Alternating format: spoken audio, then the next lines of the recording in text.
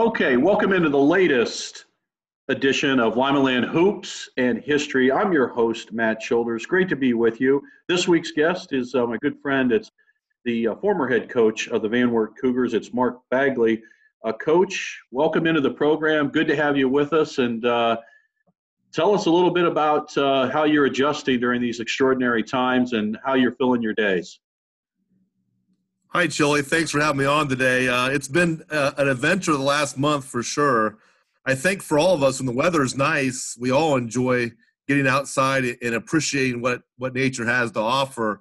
But last week wasn't one of those weeks. So for me, it's been important to get an agenda and get a definite schedule every day that I try to follow as much as possible, both at home and at school. And, it is what it is. And so the key thing is we want to be safe and try to get back to a new normal as fast as we can by following the guidelines that have been laid out for us. Yeah, and as your current job, and then we congratulate you on your addition of becoming the superintendent at Van Wert City Schools, or is it Van Wert County Schools? Congratulations. That's a great honor. I know that you will serve the students and the community so well. So congratulations on that. We'll be talking about that on another podcast, on another platform on leadership going forward. But I wanted to congratulate you on your new promotion and your new role with Van Wert Schools.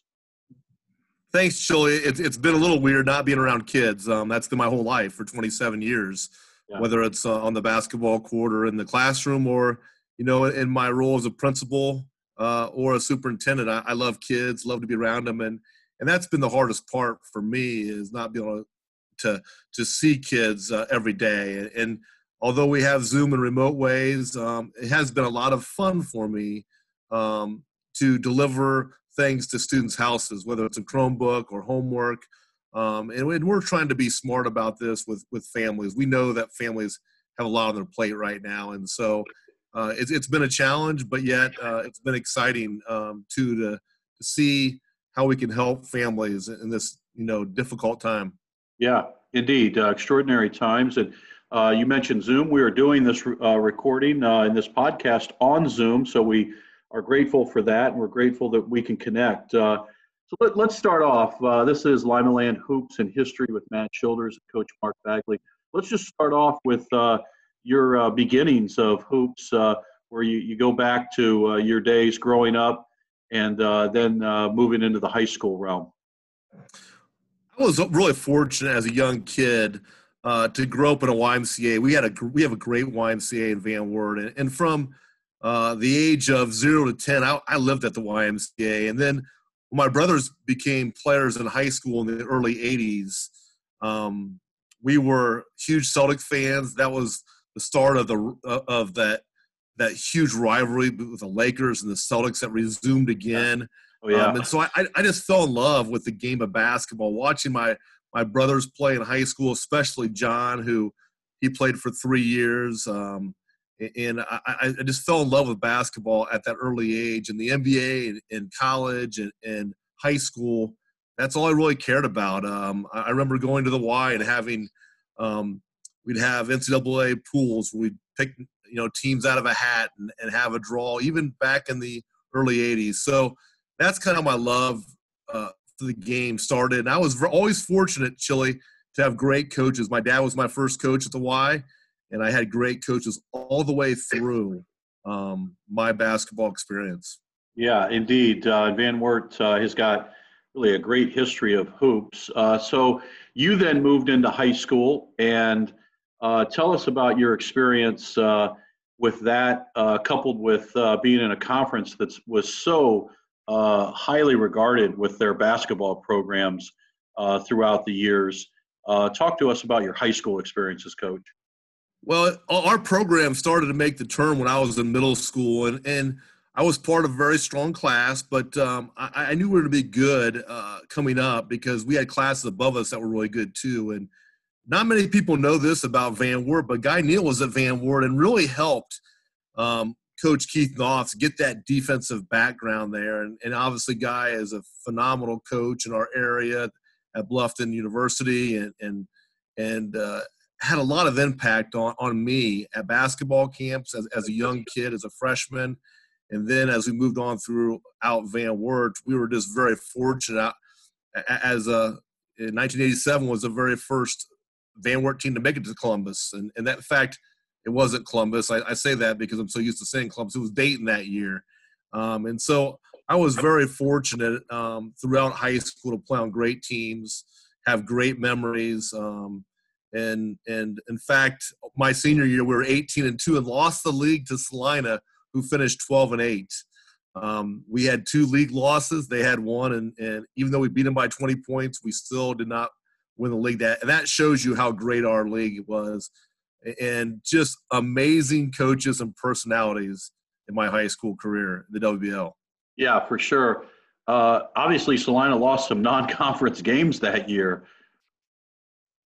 Yeah, they did, and they had that magic run. The WBL has 9 games, and they had 5 games at home, and they won all those. And the games on the road, they lost only to us, and that was one of the games they lost, the only one they lost. And so they played a very tough non-conference. They were a Division I, Division II team at that time. They were always going back and forth, and their non-conference schedule was outstanding too. So the record was a little misleading, but again, it was just a weird year for us that year in the Western Buckeye League.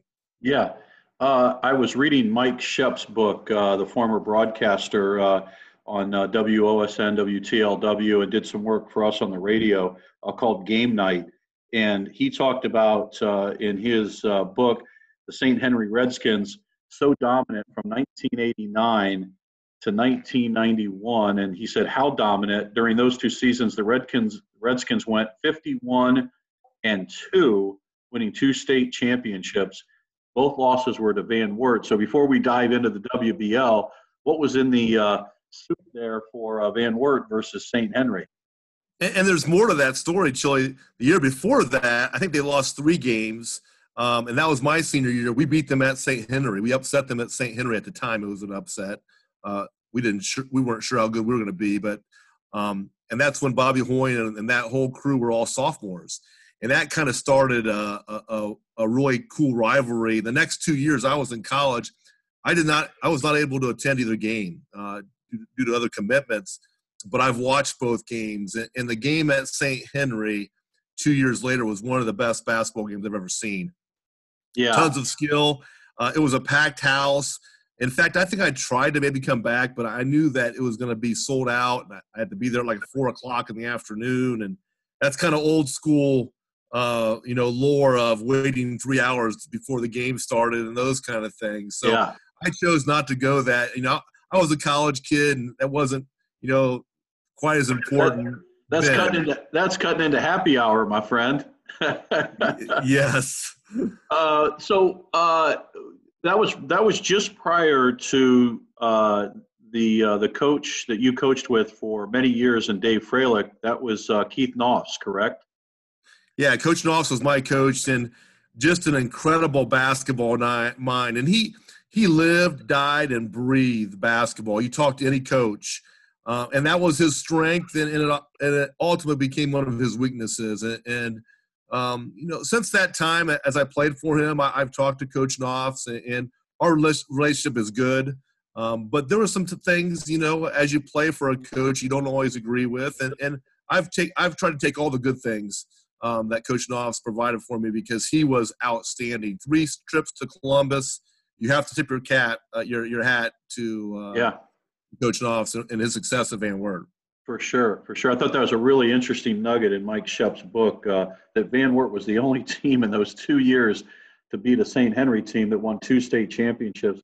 Let's move into the WBL. If you would, just describe what it was like to be a part of that conference that has such a history in hoops. It's incredible that a lot of teams in the WBL played each other twice back in the 80s and early 90s even. We always played Elida twice. We played Shawnee twice. We played Bath twice sometimes. St. Mary's was in a holiday tournament with us. So even then, the non-league and league games were incredible. And the personalities that were there, When you talk about Keith Noss and Dave Freilich and Van Wert, you talk about Chris Adams at Elida, Dave Sweet at Ottawa Glandorf, Jeff Heaston at Shawnee, and Jeff Janitis at St. Mary's. There were so many personalities during that late 80s, early 90s. They had coached for a long time, and many of these coaches now are in the Hall of Fame. I just took that for granted. Like, that's how it was everywhere. There was a mentor, there was a mentorship program, and people just followed that way. But that was just a really, really unreal time in the WBL. Yeah, for sure. The venues, the Elida Fieldhouse, the Supreme Court at Ottawa, Lapham Gymnasium, the Salina, I guess, would that be called the Fieldhouse at Salina, and so many others. Your gym, I always kind of harken back to the old school. Defiance had a great old school gym. You guys did. What was your most intimidating venue, and what was your favorite venue to play in, besides your own, of course? Of course, the Den was our favorite venue. That we knew that was a huge home court advantage for us. But the hardest was by far Ottawa Glandorf. First of all, their program was and still is outstanding, and they didn't have the end zone there, so it was even packed even tighter. Oh, that's that end right. zone was added later on, and so that was just an unbelievable feeling there as well. Defiance was very similar to our gym in a way. It's kind of flip-flop, but very similar to our gym with the stage and those kind of things. Love playing at Defiance, too. They had loose rims. We always bragged about that. Going up there, we knew it was a great shooting gym. To be honest with you, the worst success of any gym I've ever had has been Salina. I lost my first game there as a player in middle school and continued to have unbelievably weird games there up until the last time I coached in that gym. We're up 15 points with 4 minutes to go, and a 1,000-point scorer misses 6 free throws in the last 3 minutes, and we lose the buzzer on a tip-in. So Salina probably has the worst memories of any gym. It was almost like a Coliseum feeling where you're down there in the bowl and all the fans were above you ready to attack. Yeah, I love all the old school gyms, and we've had so many great ones around the area. Who would you have considered your biggest rival in the WBL? Well, they probably don't consider us theirs, but Ottawa Glandorf, I think, just because it was always such a huge challenge. I think when we played against them, that we knew that was the ultimate. Elida became a huge rival when Chris Adams came, because Chris was so intent on changing that program and turning that program around. He was obsessed with everything Elida, and that was players like we wouldn't have beat them so bad because we knew how bad he wanted to beat us. And so I would say those two, without question, were, as a player, our two biggest rivals. Yeah, and I remember you telling the story about one of your games at the Elida Fieldhouse and the kind of unique circumstances to the beginning of the pregame. Yeah, we were undefeated my sophomore year, and Elida was really starting to turn the corner, and we'd already beaten them at our place. I think it was a non-league game at their place, and it may have been a league game, but anyways, we came to warm up, and there was no Elida team on the floor. We warmed up for, back then it was 20 minutes. It was 15 minutes, and Elida had not taken the floor, and all of a sudden there was a huge noise, and the Elida team came through the upper doors of the field house. Back then they had their old gym. They warmed up in their old gym, and Coach Adams brought them down both sets of stairways. They crisscrossed in front of us warming up. We were just kind of like stopped and like, what's going on? And the next thing you know, we're down 15-0 and lose a close game. But that's the kind of energy that our league and Coach Adams brought to the WBL. So I'm imaging this because that's such a great place to watch a game. And just even recently watching Columbus Grove and Kalida in the district finals there, when it's packed, it's so loud. When you describe that, I'm imaging, was Coach Adams running down the stairs as well, or was he already in the gym?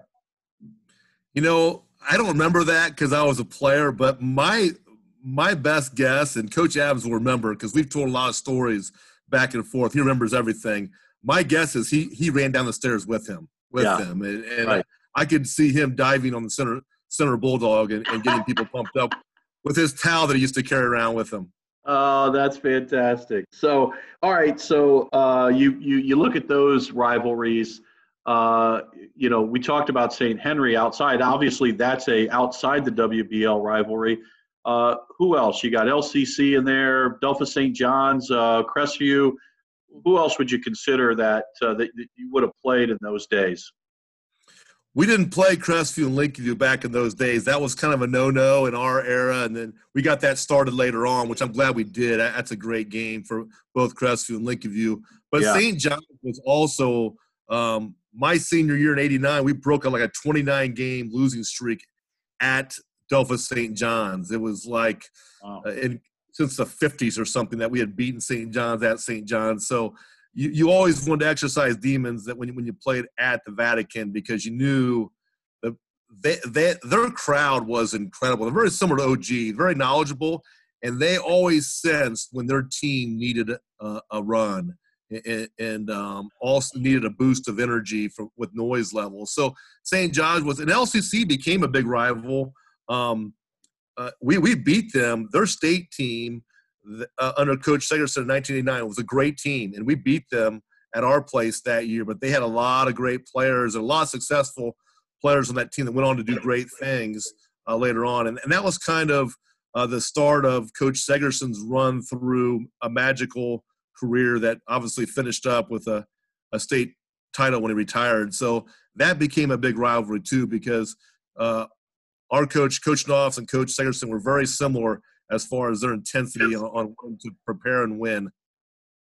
Yeah, that's great. That's great memories. I do agree with you when it comes to the Vatican, Delphos St. John's, Robert A. Arnzen Gymnasium, that they were an intelligent fan base. They knew, you said it best, they knew when they were making runs, and they knew when they needed to inspire their home team to greatness. Even in that Mike Shep book, I think Fran Voll, the girls' coach, lost like 3 games in that gym over a 10-year period, and they were very difficult to beat in that gymnasium. Those are great takes, Coach. Let me ask you this, because every coach that I'm talking to, because it's Limaland Hoops and History, we talk about the greatness. There's so many great players, but you start with those 4 players who combined for 5 Mr. Basketballs.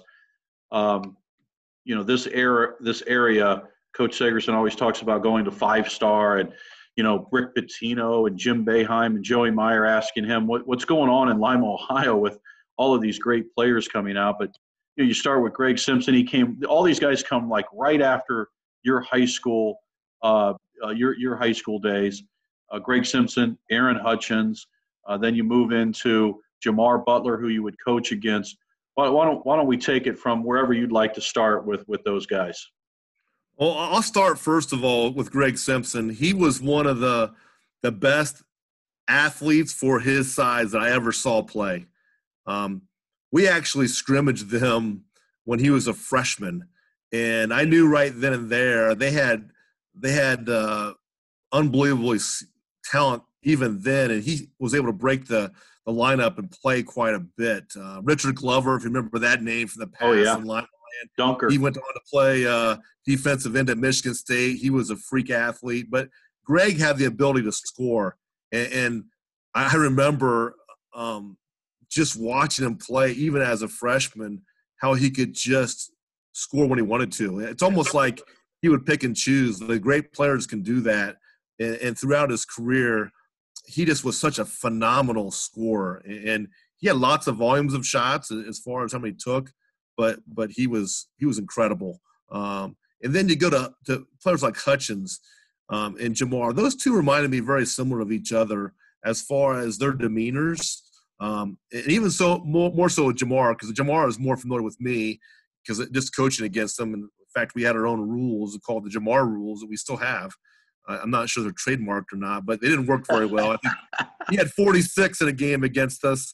But Jamar was just – he was an assassin as far as how he picked you apart. He was a great passer, underrated defender, and could run the show. And Hutchins was just he was coached so well by Coach Segerson, and then the system he played under, he was able to dominate so many games because his fundamental, and you could tell he had spent so much time on his skill level. I always felt bad for him because one of my biggest memories is him missing several free throws. He's a 90% free throw shooter in Columbus. And in fact, I remember leaving the old St. John Arena and watching him miss those free throws from the TV as I was leaving because I thought the game was over. They had won. And I always felt bad about that because, you just never know. Even if you put hours and hours of time in, sometimes things don't work out for you. And that was a game where I saw that. But all three of those guys, wow. I mean, for guard play in Northwest Ohio, they were unbelievable. Yeah, I'll save the fourth for a little later. We'll talk a little bit about some of the great players that have been in our area recently and then went on to play in the Big Ten, that being Xavier Simpson. So all of that happens with your playing career. You have this great experience, memories growing up, playing, watching your brothers play, all that success at Van Wert. And then you go off to college. Tell everybody where college led you. And then it ultimately led you, ended up back at Van Wert as a coach on the coaching staff. Yeah, I was so blessed to go to Taylor University. My brother and sister went there. It was a small Christian college in the middle of a cornfield, about an hour and a half away. It was far enough away that I wasn't too close to home. But I had every intention to play basketball there. In fact, in the summer of 1989, I was going to go there to work camp. They had a really traditional prestigious camp that Coach Paul Patterson, who won over 800 games in his career at Taylor, ran, and it was one of the best camps in the Midwest. And the day I was leaving, we got a phone call on our home phone. There was no cell phones, and my dad was at a conference in Port Clinton, Ohio, and had a heart attack. And so my brother and I, of course, got in the car, not knowing for 2.5 hours what's going on, raced up there, and he was in the hospital for 3 days, and we didn't leave, and everything came out fine, and they were able to treat him, and he's still doing great today. But that day, I think my priorities started to change, and I said, do I really want to put this much time into something when you're paying that much money to go to college? And so I went to college with the intent of playing, and I decided not to. But the one thing I did is I stayed involved. I was a sports information director at Taylor. I kept stats for the basketball team. My roommates were all basketball players. And in fact, Taylor had an unbelievable run during my 4 years, made to the Final Four in the NAIA. My college roommate is still a head coach today at Indiana. And I got to meet two current head coaches that are good friends. And John Gross, who's now was at Illinois, now is at Akron, and also Chris Holtman, the head coach at Ohio State. So I was so blessed to be around a head coach and Paul Patterson. I went to a lot of their practices, who won a lot of games. And then the friends I met and the guys that are still coaching today at various levels, whether it's high school or college, I learned so much at college about the game of basketball, even more so. What a ride I had.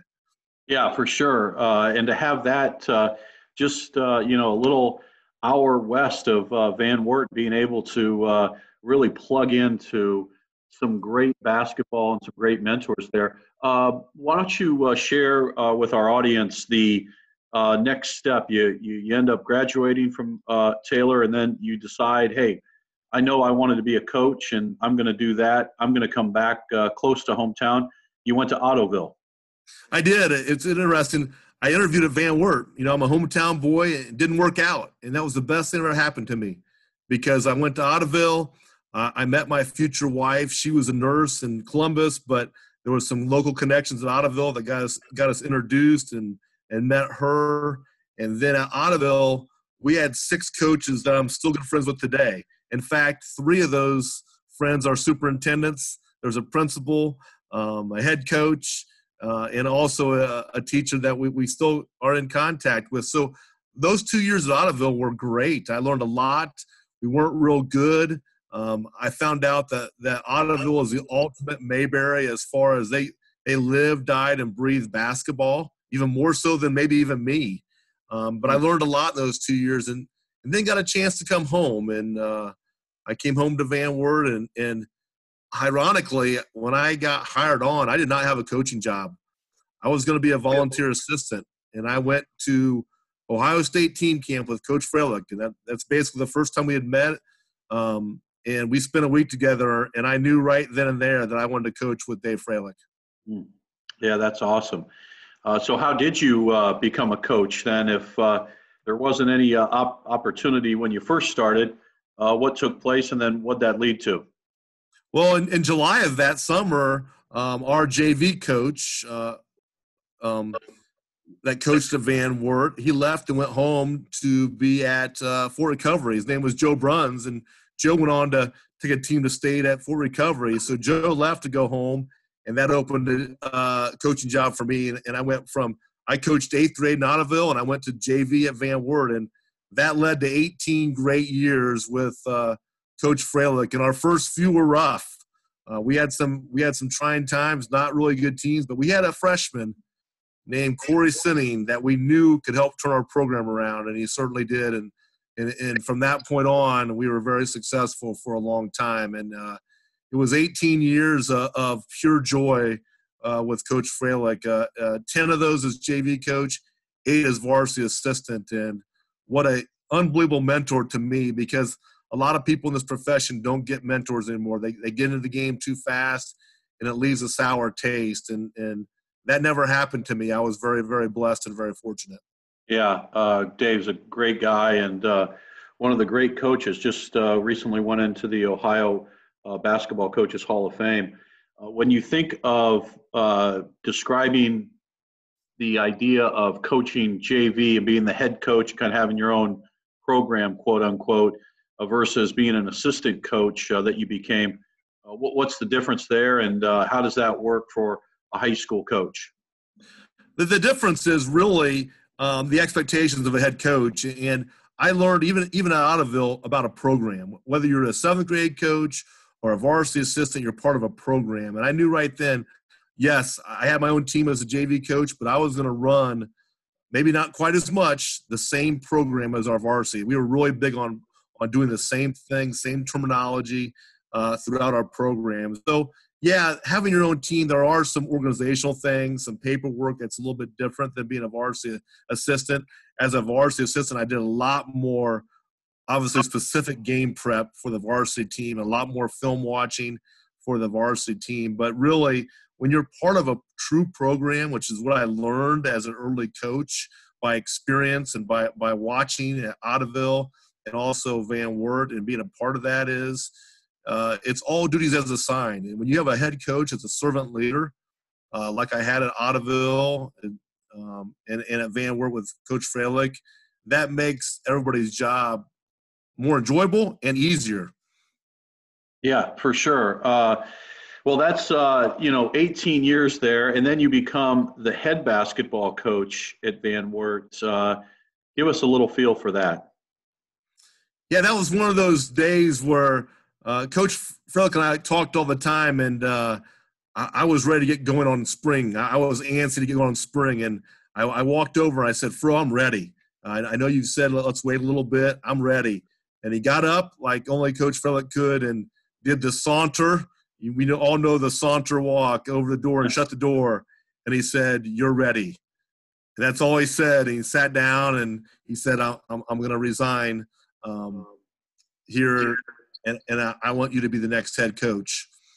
Are you ready? And he knew I was ready. He wanted to hear what I had to say. And so that's when it all started right then. I started thinking that way. I obviously interviewed for the job and got it. And we knew, Coach Fro said, your next couple years will be very tough because of what we had coming back and just different things that were going on. We knew that the classes were going to be tough. And it was. My first 2 years were really tough. But the next 4 were all winning years, and it culminated in a really enjoyable, very unique senior year for or last year for me and for the kids that I coached since first grade in my son's class. A really, really enjoyable finish to our year. Didn't end the way we wanted to, but really 6 years as the head coach, what all the memories that I have now are all positive, and the relationships were great. and I ended on my terms, and that's what sometimes a lot of coaches don't get to do that. And I did, and just didn't end the way you wanted to. It doesn't for most teams. Yeah, for sure. Well, it's been a heck of a ride and a lot of fun that's been really an integral part of what we call the Lima Land Hoops area, which is about a 10-county area that we've had so much fun covering and so much enjoyable games to be able to watch when you do. Just take me through, you mentioned Corey Sinning. Take me through because he would also be in that next tier down from the guys that won Mr. Basketball. And you had some great tournament games at the old Lima Senior, where it was like we always called it the WBL sectional or the WBL tournament. Share us with that, and then let's move into with our remaining minutes some thoughts on Dakota Mathias and then Xavier Simpson, as we just kept getting better and better basketball players to be able to view. On Corey Sinning, he's like a son to me. I was newly married and had no kids, and we'd go to the Y every day, and I was still young enough where I could work out with him and play him one-on-one and play him, 2-on-2, whatever that may be. He'll play in open gyms, and we did everything together. When he was 8th grade freshman, I was his teacher at school, and I've never seen somebody put more time to the game than Corey Sinning, firsthand. I would compare him with Dakota. I know Dakota very well, and he'd work out at Van Wert, but from a personal side of someone I coached, there was no one close to Corey Sinning as far as work ethic. He was not a great athlete, but he was an unbelievable worker, and he was a self-made player. And the success that he had individually and collectively, we never again quite made it to where we wanted to, but just to get out of districts at that time, the talent level was incredible in our area. And there were so many great players. But what always strikes me about Corey is when I talk to Corey even now is his incredible drive to be the best. He went on to play at Army, had a very successful career there, played under Jim Cruz, who was a Bob Knight disciple, and really learned a lot of great life lessons. And Corey's doing great. Out in San Francisco right now. I just talked to him a little while ago, but like only Corey could say is, my roots are Midwest. I want to get back home. And so I look for Corey to move back to this area at some point in time because he wants to raise his family. He's got a little girl and another one on the way that he wants to do that in the Midwest, I think. And we'll see, but just only positive memories about Corey and what a great player he was and a great person he is. Yeah, for sure. What is he? What field is Corey Sinning in these days? He's in pharmaceutical sales. He's gone at a variety of levels. He's sold things, but he's also gone at a corporate level. So he's been very successful. He got out of the military after his commitment was up and went to that. And he's just a really savvy businessman too. Yeah, good for him. All right, let's talk about Dakota Mathias for a moment. Dakota is one of those guys where we had a lot of success against Dakota as a young player, and they had some really good teams as well. But we knew Dakota, even back to middle school, watching him play, just knew he was such a thinker. And then you just knew he worked his preparation and detail to get ready for a game was incredible, from his stretching routines with bands to what he did every single time out on the floor. And he just kept on getting better and better and better. And he stayed healthy. One of the things his brothers could not do is stay healthy. They had knee issues. And Dakota had some minor things that happened with wear and tear, but Dakota was able to stay healthy. And his IQ, the game, his work ethic, and then his ability to make other players better was off the charts. And it was fun to watch him grow and get older and to have a great career at Purdue. And then even to come back, and he worked out in our gym one day when he graduated from Purdue to start to play either overseas or in the NBA or D-League. And just to see, again, his attention to detail and preparation. Just a great kid. He's one of those guys where I love playing against him, but I kind of like watching him play. And sometimes when you're there, you just watch him play. Yeah, oh, for sure, man. What a cerebral player, and was able to do it on so many different levels. Had so much fun watching him in high school, junior high, and then in the college ranks. Was able to see him play in two Big Ten tournaments. The two Big Ten tournaments that were outside of the Indy Chicago area that were in D.C. and New York City. And the guy that ended up beating him in both those games, or the team, was Michigan, and that's the last of the Mr. Basketballs in Ohio from Lima's area. It's Xavier Simpson.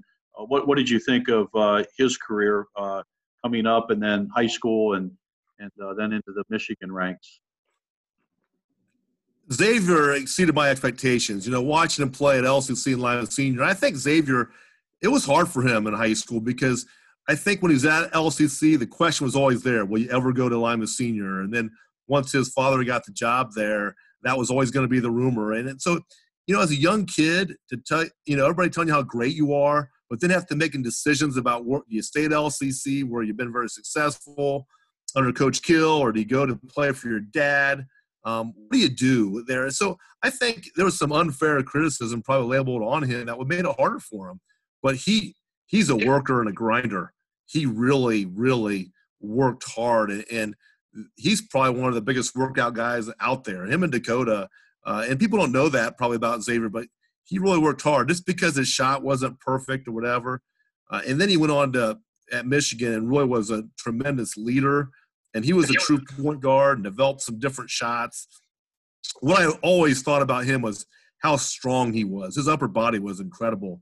And I knew he was going to be a great defender. I didn't know he could score as much as he did in college and even in high school. But what an outstanding career, and went through a lot of adversity to get there. Yeah, indeed.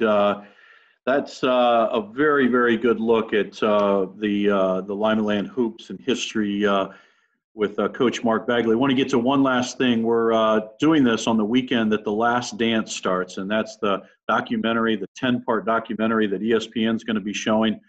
Two of them will be played this weekend with The Last Dance. What are your memories of Michael Jordan, that era? You talked earlier about being a Celtics fan. Give us your thoughts. I grew up as an unbelievable Celtics loyalist. It was all about Celtics pride. So I remember learning to not dislike Michael Jordan when he scored 62 points when he was just starting his career against the Celtics. And so I now, as a adult, appreciate how great he was, because I think in the heat of the moment, it was all about the Celtics. And now I've learned to appreciate how great Michael Jordan really was. And the guys at his time, he had the drive like no one I've ever seen. And you can never, ever replicate the starting lineup for the Chicago Bulls. I mean, simple as that, like with the announcing and the song and the way they did the whole thing at the old barn in Chicago, even that you can never replicate again. It was the best starting lineup ever. And the last name was always North Carolina Michael Jordan, and just incredible roar. So I have learned to appreciate that. The cool thing is my family has to be able to watch it together as a family. And my son even said, I'm so excited for The Last Dance to start. And that'll be a fun family get-together that normally in a normal year, in the normal times, we couldn't do that as a family. And so we can do it as a family this year. That's exciting. Yeah, for sure. Coach, we're up against it. We'll look forward to publishing our podcast. I really appreciate your time, appreciate your friendship, and all the times you've made yourself available, not only to our studios, but to our airwaves, that we were able to catch up, have some fun talking hoops in this extraordinary time that we're going through. I wish you and your family all the best, and I look forward to catching up with you real soon in person, pal. Thanks, Chili, and looking forward to seeing you too. On to part 2 next. On to part 2. We'll do it. You know it. That's right. We'll be coming back part 2, and it's going to be a nice little addition here with Coach Mark Bagley. All the best, Coach. Appreciate it. Thanks, Chili. Okay, welcome back. This is part two with Coach Mark Bagley on Limaland Hoops and History. I'm your host, Matt Childers. Coach, we were just finishing up talking about back in the 70s and 80s playing basketball, in the driveway, open gyms, 2-on-2, 3-on-3, those type of games, coming up on organized games, and the difference between that and AAU basketball. And you were saying that you thought today might give us that opportunity based on the social distancing and being isolated a little bit to be working on your own game, maybe in your backyard, maybe in your driveway. But let's just put a ribbon on that piece of the conversation, then we'll get into the 2020 basketball season. We really need to use this opportunity to have time, and time is our friend right now with family and with different things. And one of the things that I haven't mentioned is the technology now with outdoor basketball hoops has gotten better with the gorillas and some of those things. And that has really helped, I think, with people that can go outside and shoot and use their own house as a backstop. I think this will require us to really do a lot of things by ourselves, and even in the weightlifting aspect of doing things like push-ups, using sandbags, using anything in the house that can allow people to use their body weight to get stronger. So I really believe that this could be a renaissance and maybe go back to the skill level workouts that are needed to become better. And it's not always about shooting. There's strength and ball handling and passing and catching and just to do those kind of things in a way where we're not able to be together could really help our game in the long run. Yeah, I agree. It's a game we both love, and it's been very good to both of us, especially you and your coaching career, and being able to coach all of those great kids, including your son last year. What one reflection before we get into this year? One reflection on your 2019 season and that great district game, the overtime game that took place at Ohio Northern. Well, the best reflection is we finished the right way. We came off a great football season that we got a late start. I knew we'd struggle. Our schedule was brutal. We played a great early schedule, and we weren't very good early on, and we had a lot of football in us, but I knew we were going to be okay. And we went from 3-7 and ended up winning, I think, 11 of our last 12 games, and just one of the best games I've been involved with Shawnee, and they made all the plays down the stretch. It just was a heartbreaking way to finish, but we finished playing our best basketball. And as a coach, that's all you can ever ask is play your best basketball. Unfortunately, you don't always win, and that's the lifelong lessons you learn. But got to coach a great group of kids throughout my tenure, and the four seniors are like sons to me. I coached them since they were in first grade, and obviously coaching your own son is a challenge, but it was enjoyable. And we had closure, and that's the one thing that I think about this year as we head on to this year is I had closure, and some of these coaches and teams don't have closure. Yeah, let's push the closure off for just a moment. You did a number of ball games this year on WOSN, WTLW. How did you enjoy that as opposed to coaching? And B, what was your take on some of the headlines this year coming out of our area? I absolutely loved it. I loved being part of the game. I know the coaches well. I know the referees well. A lot of interactions socially that I never had before because I was so tuned into the game that I really enjoyed this year. And after the game was over, I enjoyed, going out to eat and doing things with colleagues and friends that I never could really feel like I could enjoy as much before. And so I loved it. And the atmospheres I got to be a part of, I'm not sure I've been, the last 10 years in a better atmosphere than the Shawnee Otto Glandorf game. That gym was packed, was a great game, high skill level, two great coaches, two great teams. And so that was a highlight for me this year. And I really was looking forward to doing the Division 2 and 3 regional finals, but those never happened. So I loved it. It was great to be a part of the game in a different way. Yeah. I went up, but I was at the game. We sat near each other on press row that night with OG and Shawnee. And then I was at the Columbus Grove in the Parkway semifinals. I don't think I've ever seen a happier coach than Coach Hughes after the Parkway win in the semifinal game. And that takes us to what looked like we could have 4 teams that would be at state, and one in each division from our area, where you have Shawnee, you have Ottawa Glandorf, Columbus Grove, Lima Senior, potentially Parkway. What are your thoughts, and how would you, and what would your message be to these young kids and these coaches that really didn't get that closure that you talked about you had in 2019 with your club?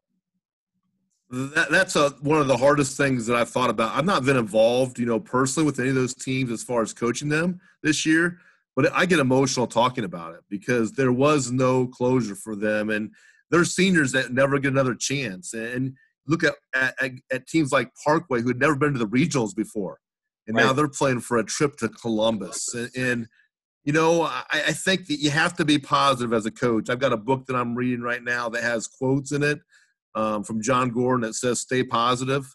And I go back to Tony Bennett when they lost as a 1 seed to the 16 seed the next year.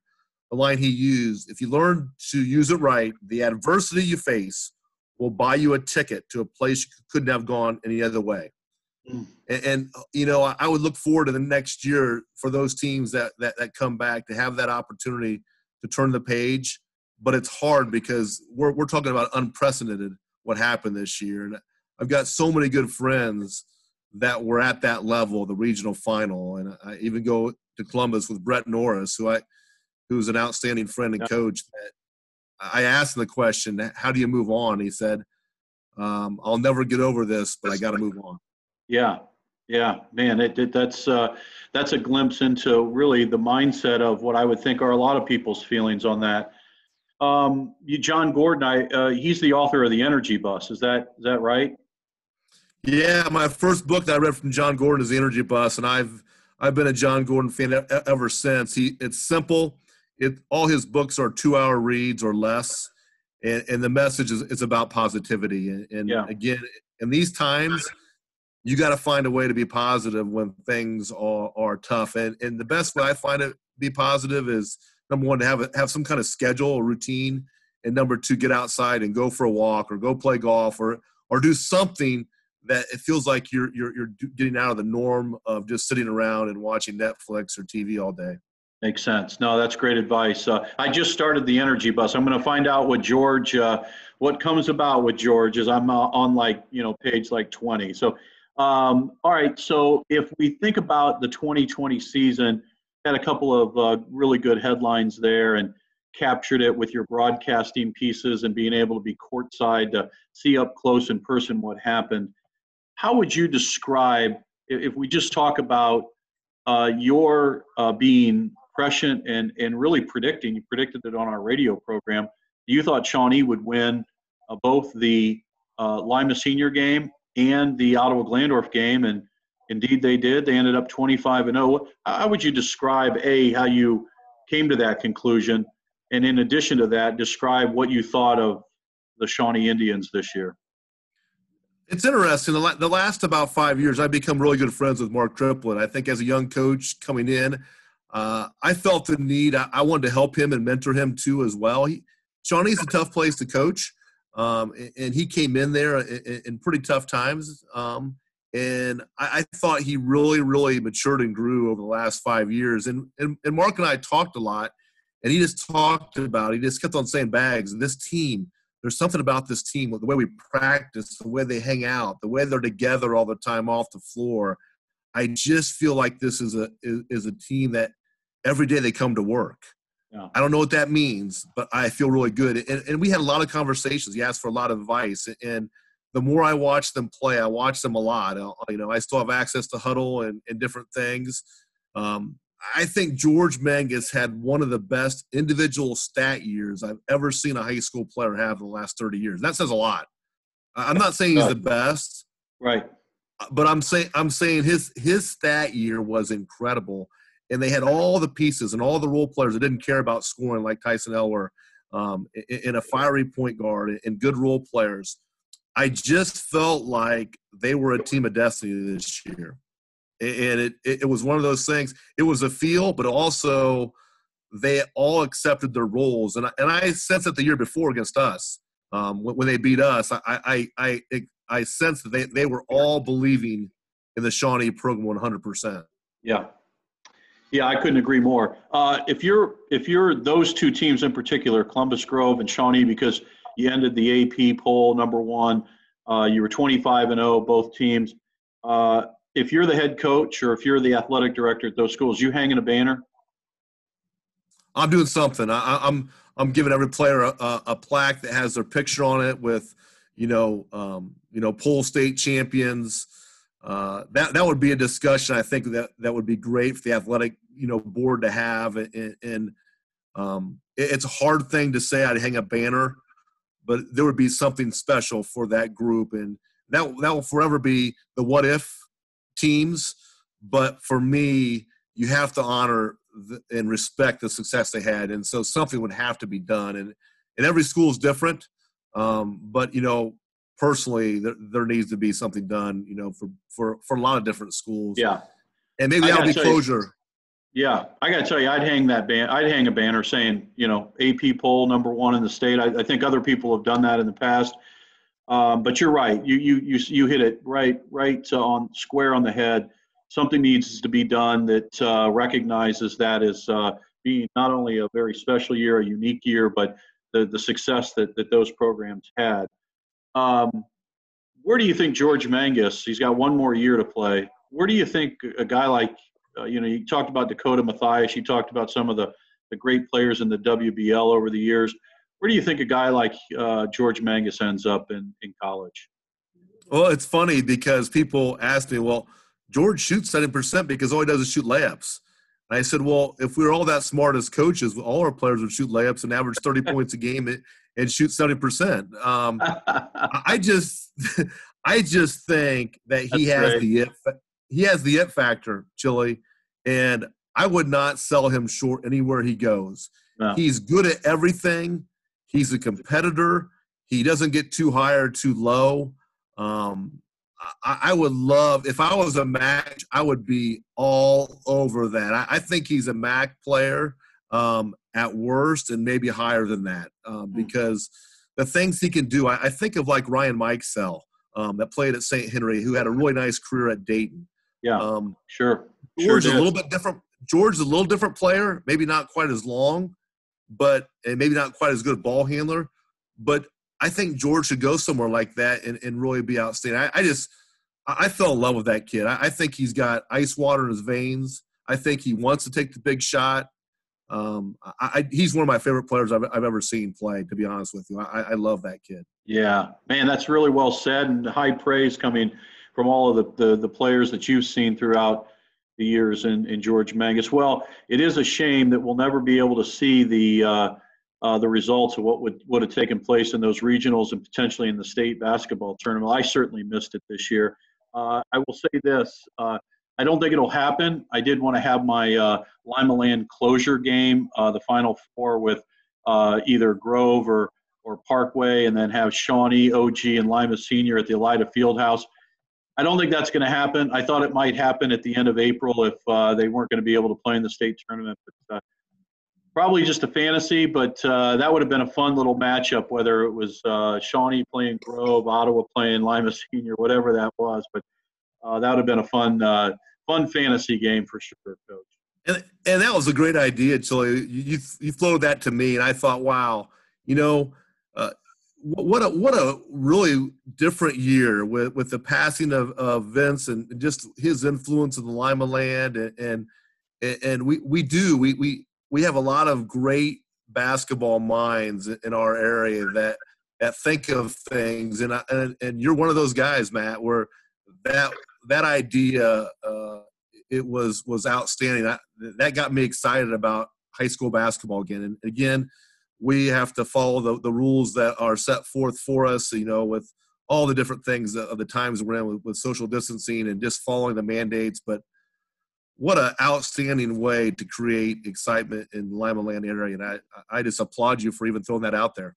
Yeah, well, it would be fun, certainly in the Elida Fieldhouse. What a great venue for that.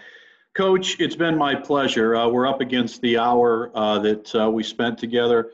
It's been a privilege. I appreciate your friendship over the years and really being able to enjoy each other's company and enjoy each other not only on the radio but off and being able to have some great interactions. We'll look forward to when we can get together and have that dinner that I owe you, and maybe even more so where we go back up. Where were we at? Okolona or the steakhouse up by Defiance with our buddy Curdy Lehman. We'll have to take another road trip for sure.